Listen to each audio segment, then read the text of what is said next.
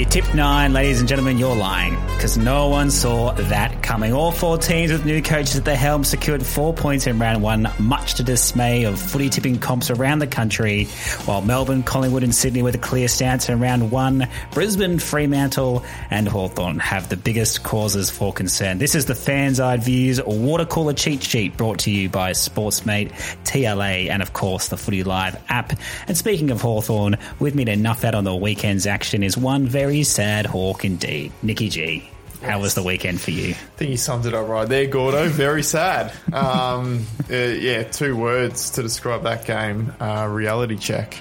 I think we all knew Hawthorn were going to be pretty bad, but yeah, that brought us down to earth a little bit. Not too happy about that. The 1983 Premiership team watching on from the stands, and yeah, it was quite embarrassing to dish up a performance like that. But we'll get into that a little bit later on. But in all seriousness, it was good to have footy back. So not a bad weekend overall. There were some good games of footy. There were some good games of footy, and we'll get into our hot take, real take, actual take quite soon. But of course, with the fans, that was about the fan experience. And so not the fans, but the media had a lot to say about the grass. Yes. Everyone's favourite topic, that's grass. Have you ever been to a family barbecue or unwanted Easter chat? Uncle, someone's always there talking about his bloody grass. Yep. And so was Joe Waitley, and so was David King, and so was most of the other media channels. So you went to the G. You were there during the day on a Sunday at the end of a long weekend of football, 4 games at the MCG. Yours was the 4th game. How was your view of the grass? I mean, you could definitely tell the difference. You could see where all the patches were and all that. And obviously, over the course of the weekend, obviously there were a few injuries. We don't know if they were the cause. We don't know if the grass was the cause for those injuries. But what was evident was players slipping over all the time. I don't think you can really do anything about that, though. I think it's quite remarkable that the groundsmen were able to get it in as good shape as it was, to be honest. Like, it's not like the grass was painted over like it was in the AFLW over the summer. Not the summer, before the summer. But, yeah, it looked all right. Yes, a bit slippery. Different conditioned turf with the old grass next to it, but look, I don't think you can really use it as an excuse, to be honest. No, and it's obviously lots of different situations that none of us are privy to around concerts and all those sorts of things, and lots of wild allegations being made. But at the end of the day, the MCG is a big stadium. It needs to make money. It needs to vouch for itself in the off season. There's only one cricket game of any note that's played there in the summer, so if a concert's going to come around and fill the thing up and have a really great experience, so be it. We're both massive Ed Sheeran fans anyway, so I think we had more fun at the Ed Sheeran concert than we did at both of our games that we went to this weekend. So. Yes, very true, very true. But it was Chris Scott who actually brought that up, made it a topic, obviously his comments in that post-match press conference. I just wonder if Geelong had won that game, would it really have been as big of a topic as it was made out to be in the end. Definitely not. That's Chris Scott at his finest. Yeah, I think it's an interesting discussion for others to have. It's distasteful when the coach of the losing team talks about the surface, but it's worthy of discussion. Yeah, so just, again, I'm relaying this. I've got an opinion that I'm going to keep to myself, but the issue is that there are differences on the ground now. Some bits that are really firm, and you can keep your feet, and other bits that are really soft and you can't keep your feet. And I guess, like, the point that is raised, and again, it's not a criticism, it's not my area, but it's been a long time since the grand final. It's the biggest game in the land, and it's the best ground in the world, in my view. So to compromise the surface is a strange decision to make voluntarily. Like, if stuff happens and, the weather's beyond your control, fair enough, but it was an own goal, I reckon. Exactly. He's a master at media manipulation, Mr. Chris Scott, and especially after an unforeseen loss. Speaking of manipulation, Twitter loves to manipulate the umpires results, and you have a long history on this podcast, or various names of this podcast, being an ump hater. Yep. I don't want to talk about the umps in particular, but let's talk about the rules. And that's been the 3 big ones that have been coming in the off-season. And the first one that's come to our attention this week was the bump. Obviously, there's been a class action compiled against the AFL very recently, and more players and past players are joining that class action around concussion and appropriate protocols and appropriate actions to be taken during career and post-career. Yeah. And then obviously we saw some massive bumps on the weekend. Yeah. And everyone has lamented the fact that they happened. A lot of people have talked about, how many weeks should you get? The usual chit-chat. But then Mitch Robinson of Brisbane fame and of Twitch streaming fame came out and just said, I don't care what anyone says, this is a part of footy I bloody love. Take that out of the game and it's just who is the most talented. The tackle is already on the way out, and he shows the bump from the Adelaide GWS game. So as a fan, do you love the bump? Would you stop going to the footy, stop watching footy if the bump was completely eliminated? No, I wouldn't stop watching the game if it was eliminated. I don't mind a hip and shoulder, but what we saw on the weekend, those intentional bumps, front on to the head, legs off the ground, intentional bumps that were made to cause injury, that's an ugly look. So, yes, that 100%, that has to be scrapped out of the game. But at the moment, there's this obviously a fine line between the intended action and the outcome. Yes. So we're already seeing this, someone's been knocked down, they get straight back up, versus someone who's been knocked down, they stay down, they get concussed, you break someone's jaw, 6 weeks, 4 weeks, 2 weeks. Correct. But however, the action is the same. You are bumping. Yeah. The easiest thing to do, and it has been suggested by some people in the media, is that you just get rid of the bump. You just have to tackle. You have to do it appropriately. You can no longer line someone up and then turn and hit them without the intent to tackle them properly. Mm-hmm. If we got rid of the bump, and anyone our age can remember Rex Hunt on a grand final eve, Biff Bumps and Brawlers. It's been a part of the game for a very long time. Yeah. But so was punching people off in like the 80s in the background. So we got rid of that. Yeah. Can we get rid of the bump, or are we losing something too much from our game? I don't think we would be losing a lot, to be honest. I don't know if you'd agree with me, but I don't think we see it as often as we think we do. Yeah. Like, I think maybe 10 years ago there was a lot more bumping going on, but right now I don't think there is that much, to be honest, because of that fear of getting suspended or, copping a $2,000-$3,000 fine. I think a lot more players these days, would rather keep that cash. And, I don't think we're seeing as many bumps, particularly of what we saw on the weekend. But if we scrapped bumps as a whole, I don't think we'd really notice that much, to be honest. No, and I think it depends a lot on who you ask and how people consume football. Because I think back in the day, most of the consumption of football, when the bump was at its prevalent, 70s and 80s, you went to the game to watch it. Yeah. So the physicality potential was a bit more visceral. It was a bit more animalistic, the whole nature of football back then, and it was a very violent game. But now we watch this game on TVs more often than not. Yeah. And the silky skills and the best players having room to move and being protected and playing whole games and whole seasons makes it a more enjoyable product and a more enjoyable entertainment piece to watch. So I don't think that many people would be upset about the bump. I just think there's a very loud minority that are like, footy was like that in the old days, so we better have the bump. But I think, most of our generation would be like, why bump at all?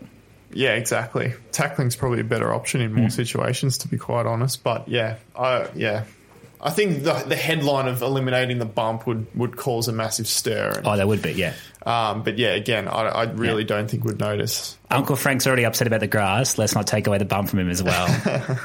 The other big talking point about commas was the tactical sub. And so obviously we got rid of the injury sub. Now you can choose when to play it. Yeah.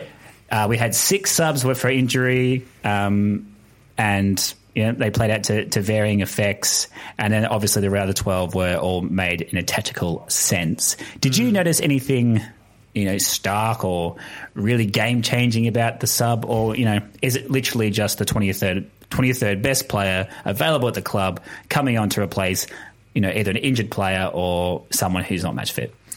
I didn't mind it as a whole, to be honest. And again, it wasn't much different to what we had last year with the injury sub. Obviously, making it the tactical sub, we see a bit more of these activated players coming on. Obviously, every team used the tactical sub. One thing I didn't really like about it, and it actually happened in the Hawthorn game. It could have happened across the other games that I didn't watch, but like, for example, Jacob Kajitsky was Hawthorn's only tall forward in that game against Essendon. Hawthorn struggled taking marks inside the forward 50. Kajitsky struggled throughout the game, couldn't really have an influence. And then he gets dragged. He gets substituted off at halftime or just after halftime. And I think that being dragged and being taken out of a game where, you know, that type of player is much needed, I think that's going to provoke a lot of criticism for those players. And it's going to be interesting how that's going to happen. Like if we see more players getting dragged at halftime, how fans might react to that. I find it quite interesting to see how that's going to play out. So, yeah, it might not be as good from a player's point of view as much as, you know, a coach's point of view. Go back to the old days of like the one sub rule, and you know you got dragged in the first quarter because you're no good and you didn't play the rest of the game. So that could be an interesting point. I think the coaches are smart enough to potentially just make that like a pretend injury sub. So you almost go back. You call it a tactical sub now, but any time a player gets, you know, tactically substituted out of the game, I wouldn't be surprised if the coach just diverts back to, oh no, they got a little niggle, or they're a little bit under the weather, or they make up some kind of injury excuse to protect the player from such criticism that you've just described. So it'd be interesting to see that. And it'll also be interesting to see how often the injury sub does actually get used versus the tactical sub. So St Kilda's example was they went with the tactical sub change at three-quarter time, and then they lost a defender like straight away in the fourth quarter and had to play the majority of that last quarter a man down in rotation. Yeah. So I think that people are trying early in the season when, you know, you can still have a bit more leeway to try some things. True. Yeah. I think the later we go, the more they'll fine-tune it, and I wouldn't be surprised if we reverted straight back to just coaches using it for injuries because it makes the most sense. Yeah. So watch this space. And then, yes, we'll finally get to the umpires. 2 quick questions about the umpires. So did you see much of a difference with 4 umpires on the field? To be honest, I didn't notice at all. We'll be back after a quick break.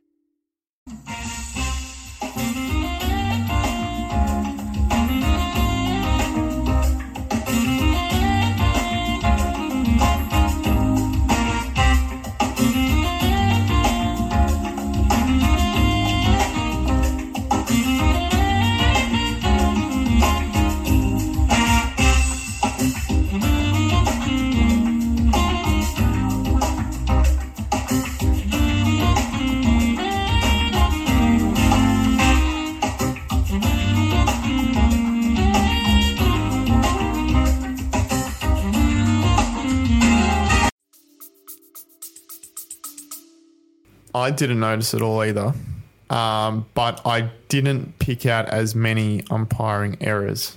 And that would be because, shout-outs to one of my favourite Twitter profiles is Has Ump Stuffed Up, at Has Ump Stuffed Up. Yes. The profile which goes, and apparently it's an ex-AFL umpire, incognito, who grades every game for Twitter. Yep. What a life. Anyway, Has the umpire made a bad decision is his title, and he goes through and lists all the games. We had 6 games with an umpired well or higher rating. The highest rating game, according to him, was Suns versus Swans. And then we had 2 poorly umpired games, D's Dogs, Giants, Crows, and 1 terribly umpired game, which was Hawks Dons. Which...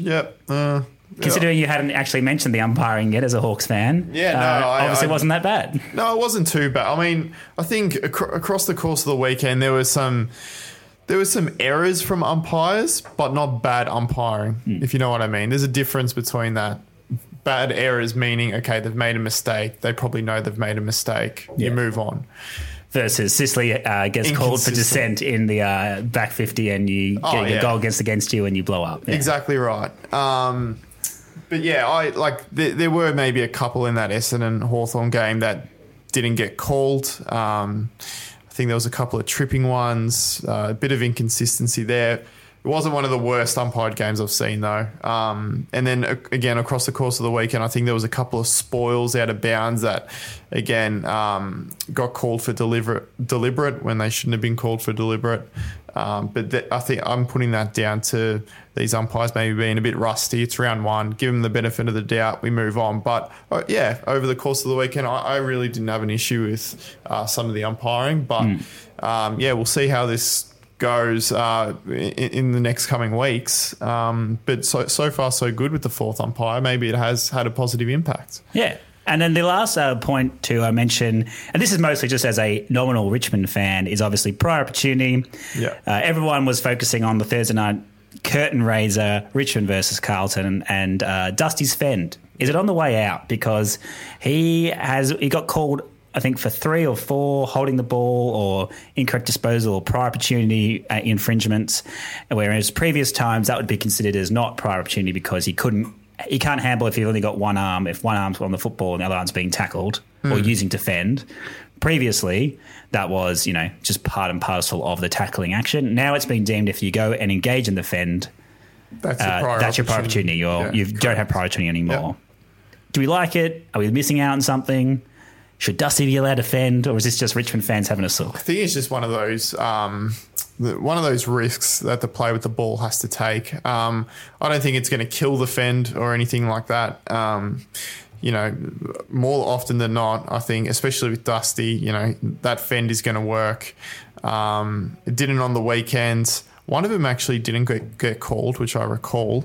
But, yeah, I don't think that's going to stop players from fending or breaking tackles. That's always going to be a part of the game. You can't stop that. But in terms of the actual decision, I don't mind it. If you do go for that fend and you get caught, holding the ball. Mm. And ironically, with all these, prior opportunity calls being made, I think there was like a 25% decrease in free kicks given in round 1. Again, shout outs to Has the Ump stuffed up for those statistics. A Twitter handle that just keeps on giving. Round 1, overreactions. And I must admit, not only did I overreact to the results of round 1, I overreacted to quarters and halves of round 1. Yes. In various football chats, I was just saying, this person's season's over, this team's season's over, only for them to, turn around a 30-point deficit and make me look like an idiot. That's how deprived we were of footy, mate. I was just so keen to just get off some hot takes. And so we'll go through game by game and our big takeaways. And let's start with Richmond Carlton. Yep. And you've got a juicy one to start off with. Yeah. Again, I'd be guilty. I'm guilty to the same thing you were. Halfway through the game, I was thinking to myself, both teams don't look like top 8 material teams. There was a lot of turnovers, a lot of scrappy footy. It wasn't the best game, obviously, to start off the season. I think a lot of people were expecting a little bit more from Richmond Carlton. And I think, I was thinking both these teams, they don't look like teams that we'd be playing in finals. But by the end of it, after I had to think about it, I think it's just a bit of that round 1 rust, and I think they just went too hard as well in that first quarter. It was such a frantic game of footy that both teams were just cooked come the second half. Mm. Although, and again, my bias, I am a nominal Richmond fan. I think, Richmond probably had the worst game, but the more upside, I think, and they were lucky probably to get away with the draw. We'll take that. I think that's a win. If every draw has a winner and a loser, I think Richmond won that draw. But my big takeaway is the inside 50 efficiency. Obviously, all preseason, it's this rejuvenated forward line, arguably going to be the most potent forward line in the competition, most dangerous, so many different looks. They had inside 50 differential of 21, but they only had a efficiency of 27%. So is that suggesting that it's not going to work? Is that suggesting they got room to improve? Or is it just a classic case of round 1, too early to tell? Too early to tell. Yeah. It's a small sample size to go off. But then again, I'll leave it at that. I think it's round 1, too early to tell. I was going to expand on that, but... It's hard to. Exactly. It's very much hard to. And I just heard ridiculous things where I think on crunch time they were talking about how, Jack Rewalt and Koch, they need to have some hard conversations with them because maybe they're not, no longer in the top 22, whereas Carlton made some really tough choices and played some young people. Yeah. Now, that was Sellers saying that, and he's, A, senile, and B, a massive Carlton one-eyed supporter that works in the media, so you can take that with a grain of salt. But I think those overreactions, you need to bed them in. And you can see that in the last quarter as well. Richmond obviously had more opportunities, and although they would take the draw as a win, I reckon they almost played better than. Oh, they did play better than Carlton in that last quarter and probably deserved to win. But the opportunities that they created, they just couldn't capitalise on. And again, shots that usually convert as well. The Shy Bolton one directly in front, he opts for the snap kick instead of the drop punt. And there were a few others. Taranto running in goal, instead of backing himself and taking the shot, he turns around, handballs it. I think, come next week or the week after, when they're at, when that fitness builds and that match sharpness grows, that'd be better for it. So watch this space. The only thing to watch this space then would be for Carlton and their game management, I suppose. And it's very interesting because we're about to talk about Geelong and Collingwood, and the take there is very different. So last year, Carlton seemingly lost so many games that they shouldn't have been able to, whereas Collingwood won all the games that they probably couldn't have. Yeah. Interesting way to take this. And so some people will say, they need to have better match management. You have the lead, you protect it. Others, and we'll get to Collingwood, would say, no, you just need to keep playing the football that got you into this position to have the lead in the first place. Correct. They've been unable to do either of those two things. Yeah. Close out, Clarko style for a hard-fought win, or kick on and win by plenty. So they need to work that out, because that was end of last year as well. Carlton were doing the same mistakes in games where they should have won more comfortably when they either lost or didn't win by that much. But watch that space as well. Friday night, everyone said, well, this is the grand final preview. These are the two best teams in the competition. Pack her up and let's go to September. But you said that Geelong looks old and slow. Come the second half, they did. They looked really good in the first half. I thought they were just going to prove too good for Collingwood once again. But when the second half came around, Collingwood just had all the energy, all the run. And especially in the last quarter, the Cats just could not get that ball forward. Again, it's round one. Tom Hawkins comes into the side, not 100% match fit. I think that was the case for a lot of their players. They had a few injuries on the night. Stewart, to Koning, who didn't play. And, I think, again, Geelong will be better for it as the season progresses. But, I think in that second half, they obviously weren't at their peak. Absolutely. And so the other part is everyone's now saying that Collingwood's best footy is the best in the competition. Yeah.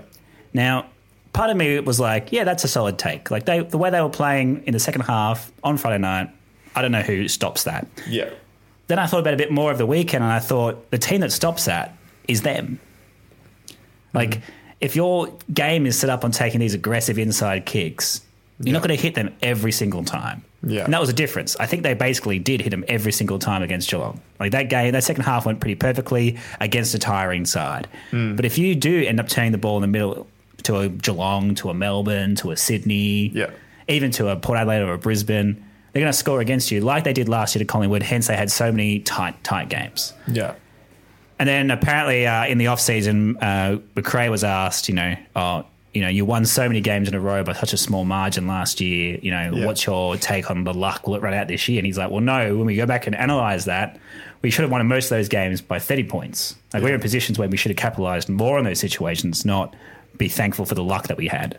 So it's kind of hard to ascertain which side of the coin to take from Collingwood from this game, other than when it works, and it works really, really well. And so then after the action-packed Friday night blockbuster 1 versus 2, we were thrilled to see ourselves wake up bright and early on Saturday morning for North Melbourne versus West Coast. Did you watch it? Be honest. I did. There you go. And I thought you might, because Clarko was back, and Clarko was at his finest with a big win from the Roos. What's your hot take from the game? Yeah, well, before I get into my hot take, this game actually surprised me. It turned out to be a very good game. But my hot take, Harry Sheezel, he's got one hand on the rising star. An unbelievable game, 34 disposals. I think that's the most disposals by a debutant since early 2000s, 2001 or something like that. But he said it himself. This was his first game playing off half-back. Little side note, that is such a Alistair Clarkson thing to do. This kid was drafted as a forward who can go into the midfield, but he gets thrown into defence to learn the defensive aspect of his game, learn the positioning. So, because we see it so much when new forwards come into the game, they can get a bit lost playing in the forward line. They can go missing a little bit. So to get on the ball a little bit more, we saw it with Nick Dacos last year, who won a Rising Star playing back there. But yeah, he just fitted in so seamlessly. His skills were immaculate, and to get 34 touches on an AFL debut, it's just incredible. But then again, like as the weekend progressed, we saw all these little gems from last year's draft pop up, and another one from that game was Ruben Jinby, who from West Coast, who also had a really good game for the Eagles, and then Cameron McKenzie, who was Hawthorn's best player on the ground on Sunday. So, and I'm looking forward to seeing a few more from last year's draft pop up. Cadman, the number 1 pick. North Melbourne's Wardlaw, who they picked up with pick number 2. And yeah, Essendon's Elijah Sartas, Bailey Humphrey. There's so much more still to come. But yeah, proving to be a really good draft year last year. Yeah, there we go. And so I'll pick up on something you said there about Clarko, because after he retired, everyone was like, he obviously retired, he hates rebuilds. The last couple of years at Hawthorn weren't great, where you're in this in-between stage between having veteran players and lots of youngsters. Yeah. I suppose everyone forgets that, like, when he started at Hawthorn, he had to do the build. Yeah. So it's not so much the rebuild, it's the build here for North. And perhaps he is good. Like, as a Hawthorn fan, living and growing up in that prime Clarko era, are you surprised or not surprised by how well North performed on day one of the Clarko era? Not surprised at all. He's rebuilt twice. He rebuilt when he first arrived at Hawthorn. That was the big rebuild. But then he also had to reset again between that 2008 and 2013 era, between the two premierships. I hear a lot of people saying they don't rate Clarkson, Clarkson's a little bit overrated because he was handballed that team that with, Buddy Franklin, Sam Mitchell, Luke Hodge, etc. But I don't know. I think developing players, a key behind developing players comes from coaching. So, yeah, I certainly wouldn't be saying Clarkson's overrated or anything like that. I think he's the right man for the job when it comes to rebuilding a side. So I'm also not saying that some of his methods might not be a little bit outdated in terms of game plans and that sort of stuff. But when it comes to looking after kids and helping them pave the way for their AFL careers, I rate him very highly in that aspect. And speaking of hot takes, on the flip side of that coin, it was West Coast, who up until basically three-quarter time, they were looking in pretty much dire straits, and they fought back valiantly in the back half of that game there. But David King, and all of his might and power in his 3-hour slot on SEN, said that they need to make a statement. They need to drop a veteran legend to shake up the group. Now, as a fan, if a player's in your best 22, should they be selected, or should you play mind games and do the fans accept it? So he was saying, Dom Sheed should get dropped, not because he's the worst player, not because he wouldn't come back, but because you need to shake up the group to make a big statement by dropping a legend.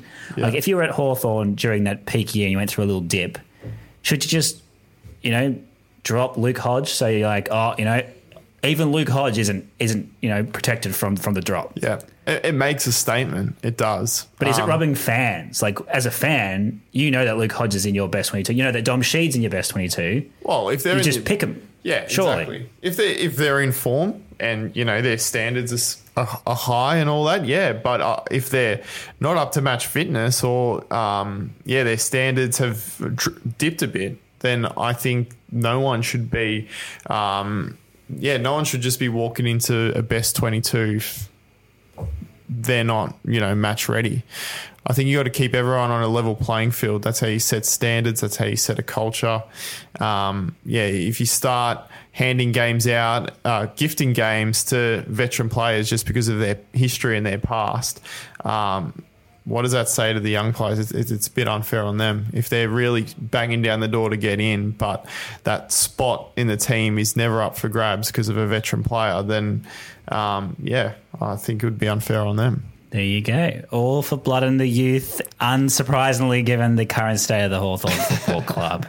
We went to some better games, although that was a good game, as you said. Port Adelaide versus Brisbane, an absolute tale of, one quarter and then 3 quarters following. And you're saying here that maybe North was the problem all along for Jason Horne-Francis. Yes, it seems like that. Home is where the heart is. Jason Horne-Francis, first game for Port Adelaide. I'm sure he took a nice bath after this game, but he was brilliant for Port Adelaide. 25 disposals, a goal. He was a catalyst in that win for Port Adelaide. He wasn't a downhill skier or anything like that. That is what we wanted to see all along from this number 1 draft pick. So much more like it from Jason Horne-Francis. Port Adelaide fans will be happy. Kane Corns will be happy. Hopefully we can see more of that. But yeah, I guess the question is, that's where the question lies now is, can he keep it up? Obviously he's had those disciplinary issues. So, looking forward to seeing how he builds on from this game. And so, pre-season, Ken Hinkley under the pump. Halftime, Ken Hinkley massively under the pump. And what a halftime speech that was. Because the third quarter, they won the disposal count by 50-odd, the contested disposal count by 10 or so. They won the clearances, they won the tackles, they won the inside 50s, 21-6, and they kicked 8 goals 4 to 1 goal 2 to basically ice the game. And then they kicked on afterwards from there. And that's the part where usually this happens to Brisbane in finals. Usually it's like, they're pretty competitive, but when a team decides to take them on head on, they crumble. And Port Adelaide, for some reason, and I'd love to have the footage, and maybe it'll come out because clubs are being a bit more open about their media usage at the moment in terms of behind-the-scenes stuff. Maybe it'll come out with a great halftime speech, but it is just nice to see Port finally, after about a year and a half of this slow, pragmatic football, go, no, we've got lots of fast guys who are, really good kicks. We should do that. And they did that, and they won. So that's not terribly in-depth analysis, but good to see Port back to their best, at least for a half of football. Yeah, and I'm not writing Brisbane off either. No. It was a shocking performance, but how many times have we seen a team, a favourite, lose round 1 and then go on to win the premiership? Very often over the last few years, to be honest. There's a difference between losing in round 1 and losing by 10 goals, though. Yes. And the way they lost was pretty woeful. And it's the way that they've lost previously where good teams will rip them apart by just being aggressive. Because that's always been the thing. Like, they're such a high-scoring team. Yeah. And it's like, well, actually, no, we're just going to match up to you and dominate you. And so that'll be interesting to see if other teams can replicate. Otherwise, it might be a very long season for the Lions. Speaking of long seasons, I said in our preview last week that the Dogs are on the fade. You said the Dogs are your bolter. And one weekend, you're already jumping off the wagon. I don't think they can win the premiership. I really don't. I don't think they can play finals. I think they can play finals. I had them as my smoky for the flag, but yeah that's gone. They've been smoked. Mate, Melbourne are obviously a very good football team, but they were missing Stephen May, Bailey Fritsch, Christian Salem, Jack Viney, and they absolutely smoked the Bulldogs. This was a very good Bulldogs team, yes, albeit without Josh Dunkley, but the forward line they had, I was such a big fan of their forward line. I named them all last week. Rory Lobb. They've thrown Josh Bruce in defence and Darcy to try and fit them all in. But yeah, Ugle-Hagan, Norton, and Rory Lobb, the new recruit, they had zero impact between them. I think the most disposals by any of them, I think, was, let me just get this up so I'm giving you accurate statistics. Norton, 11 disposals, 1 goal. Ugle-Hagan had 7 disposals and Rory Lobb had 6 touches with 0 shots on goal. So something's not working in that forward line. It might take a few games for them to get that chemistry going, but maybe it is too tall. Maybe they do still need to find a balance there. I know they've still got Cody Waitman to come back in, who wasn't there the other night, but something wasn't working for them, certainly on Saturday night. So the part I don't quite understand is that their biggest flaw has always been their inefficiency of ball use. So unlike this, like the benchmark this year, so let's say Collingwood, super efficient going forward. They go forward aggressively, but they do it. They get deep entries, and when they decide to pull the trigger, they make it count. Western Bulldogs have the highest disposal to inside 50 rate. They just love to use the football around wherever, and that was last year because of that. Everyone's a midfield mentality. Everyone has similar game styles. Yeah. Now they've got the tools at both ends, but they still seem to have this mentality. So they won the contested possessions. They won the overall possession count. They won the clearances, but they don't make it count. They had 10 less inside 50s from all that disposal dominance. Yeah.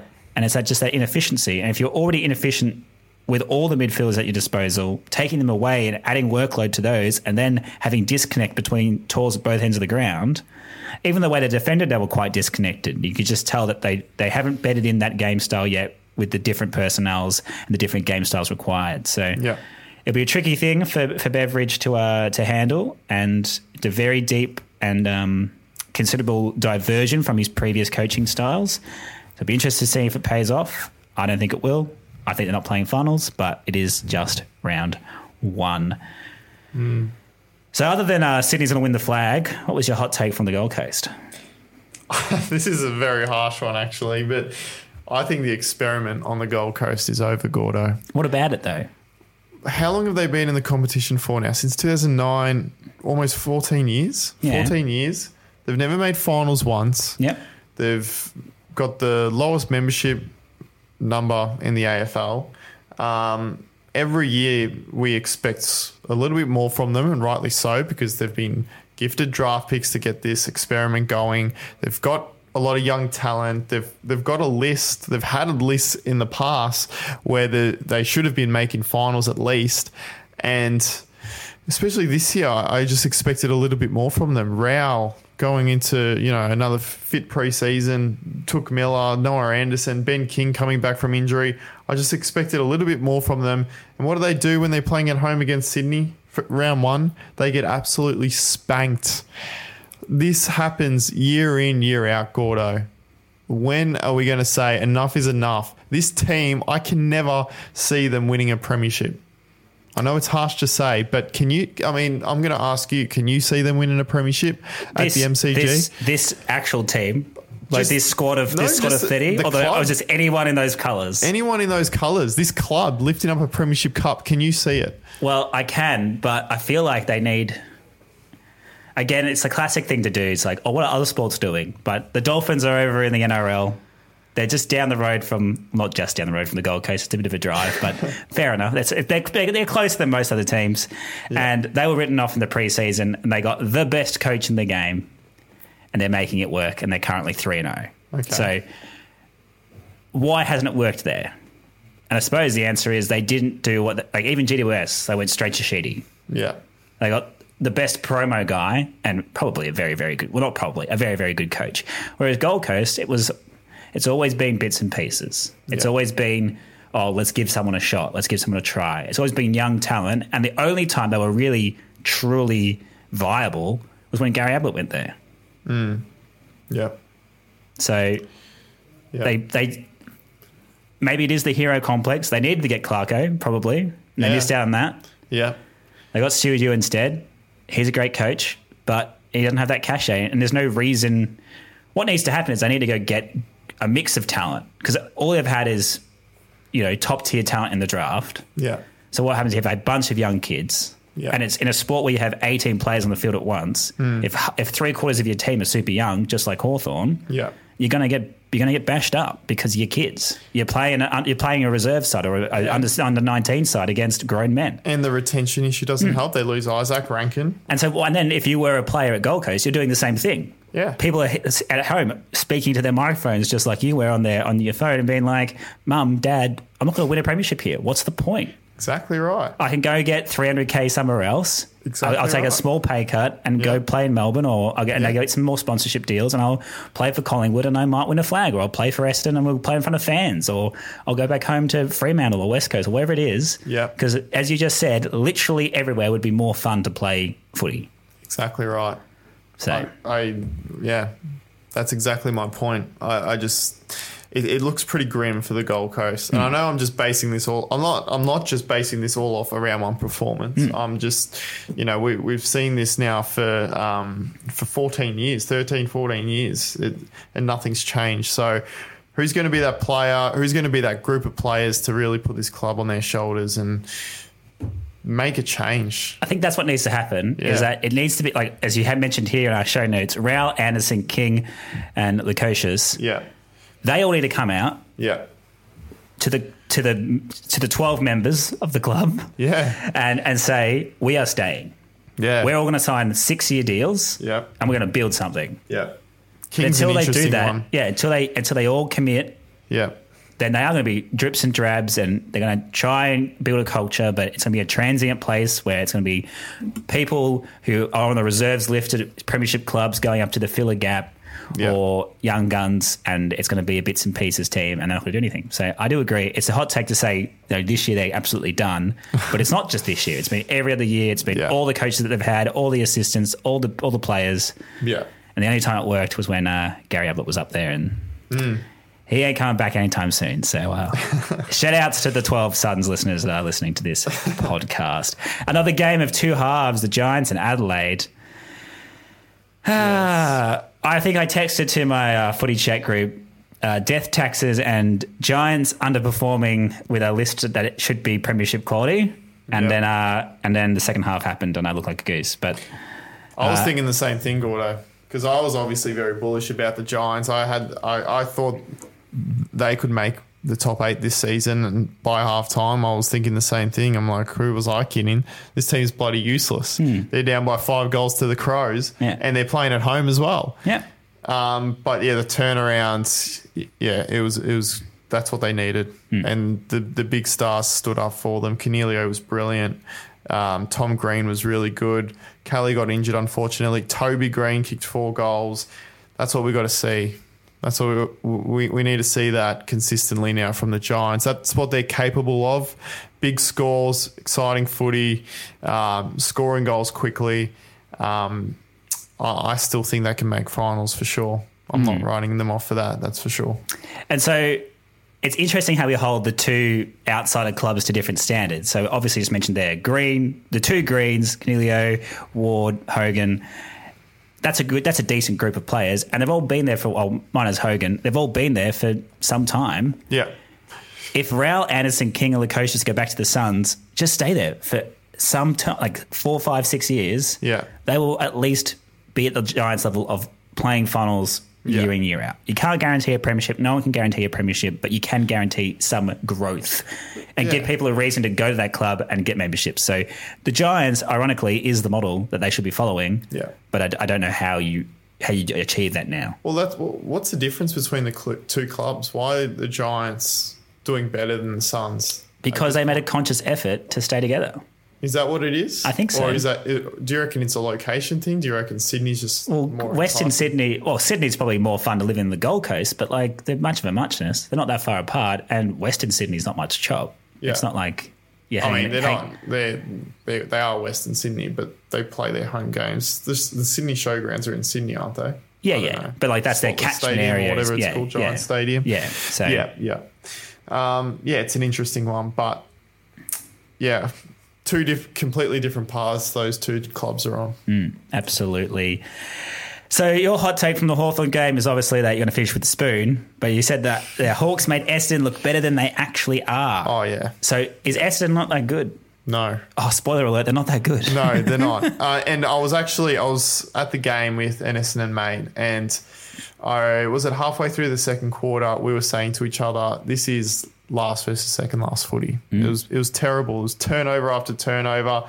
But I was thinking to myself as well, I'm like, one of these two teams are going to jump the other at some point and take advantage of all these turnovers. And it was Essendon doing it to Hawthorn. If you look at the stats, they're all very similar. The clearances, the inside 50s, there wasn't much separating the two teams. what the key difference was Essendon's transition play and Hawthorn's inability to stop that, to stop the momentum wave that just hit him, simply because I'm putting it down to the mature bodies. They didn't have the mature bodies, the running capacity. It was literally men versus boys. Hawthorn's team, I mean, their average age of their whole squad is 22.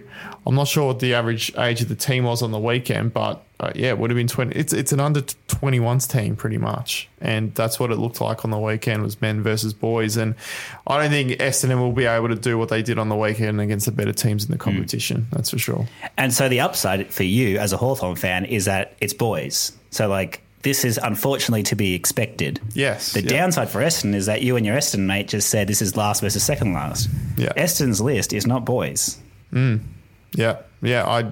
That's not a profile you want if you're they're like North 2 years ago where you've got all these veterans still there and it's like, but we're not actually going to be able to compete. Essendon supporters will come for me, but their second half, it covered a lot of cracks from the first half. It wasn't pretty. Maybe it was the rustiness, and I know they've got Stringer and Peter Wright to come back in, but I wouldn't be getting carried away about a round one win over Hawthorn. And so not getting carried away is the perfect way to round out our last hot take game, St Kilda versus Fremantle, the Ross the Boss Cup. Yes. So I'm joining you on this one. This is our hot take. Ross the Boss is back. That's the hot take. Take how you will. Yeah. My question to you is it a good thing? No. God, no. That was the most boring game of the week. Now, you say that, but coming into this game, every media agency, probably including ourselves, I don't really remember that far back in time, said that, like, guaranteed, Freo beats St Kilda. With all their outs, this is an absolute moral lock. Like, there is no way St Kilda can win this game. They've just had the worst preseason in terms of injuries. Preseason health is the most important thing you can possibly have coming into round one. They don't have it. And then Ross, the boss, the tactician that he is, rolled out some Chelsea park the bus football. Yeah. And he parked that bus. He did. And he parked it well. And they won the game. Yep. That's it. Now, you said don't overreact to round one. That doesn't mean that Ross the boss is going to park the bus every week. I don't know about that. But when History shows he will.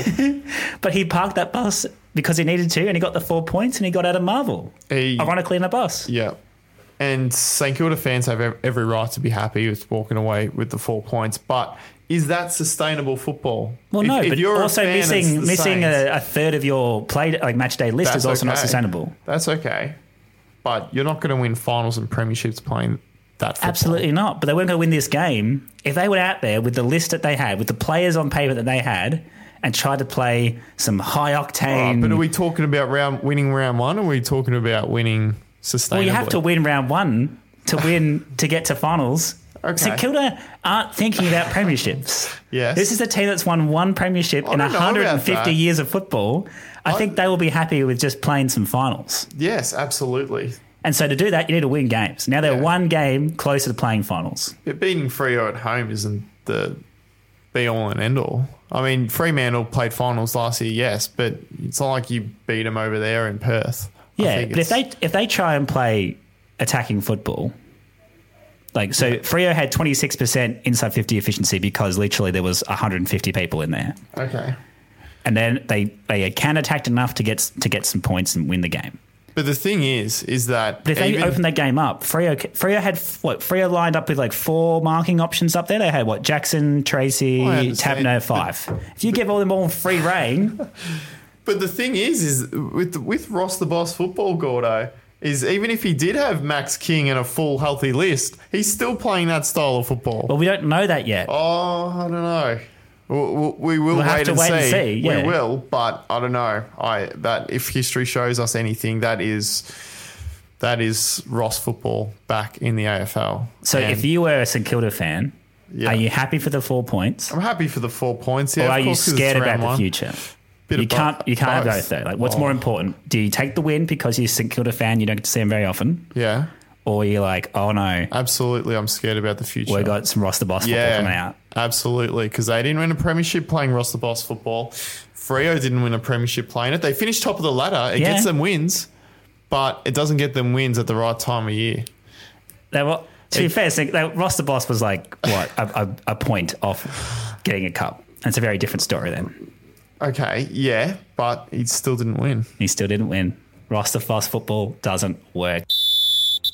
Speaking of bosses, speaking of the super coaches, we'll round out every Tuesday podcast this year with some super coach musings for all of those super nerds out there that love their fantasy football. So this segment is called Desktop Decisions. Not sponsored by anyone, but if you want to sponsor some super coach content, give us a call. We've got the best super coach in the office, in my personal opinion, in the game, potentially. No. What was your biggest takeaway from round one, super coach Nikki G? That there is a lot of value lying in mid prices this year, Gordo. Usually in Supercoach early on, there is a cash cow at 102,000 or 117, 123, but the best rookies are the expensive ones. The Harry Sheasels, who's just short of 200,000, the Mackenzies, all the high draft picks from last year. Or if you go up a little bit further than that, the Finn Callahans at GWS, who played a few games last year. So if you want to make serious money this year, I wouldn't be jumping on any of the you need to have a few cheap rookies in your team, but if you want to make serious money, you need to jump on the right mid prices, and Horn Francis, Finn Callahan, they're the ones that you need to have. There you go. Don't go cheap or expensive. Go the mid-price. Go the value. Yep. And see the money roll in. That's the end of our first water cooler cheat sheet episode of the Fans Eye View for round one of 2023. If you've got any hot takes of your own or some cheeky questions you want to ask us, hit us up on Twitter. Or on our Facebook page, or just head to the Footy Live app and leave some comments and reviews there. You can get this podcast obviously in the app on Spotify as well, or anywhere else you listen to podcasts. And until our Thursday preview show, enjoy all the hot takes, but just remember, it's only round one.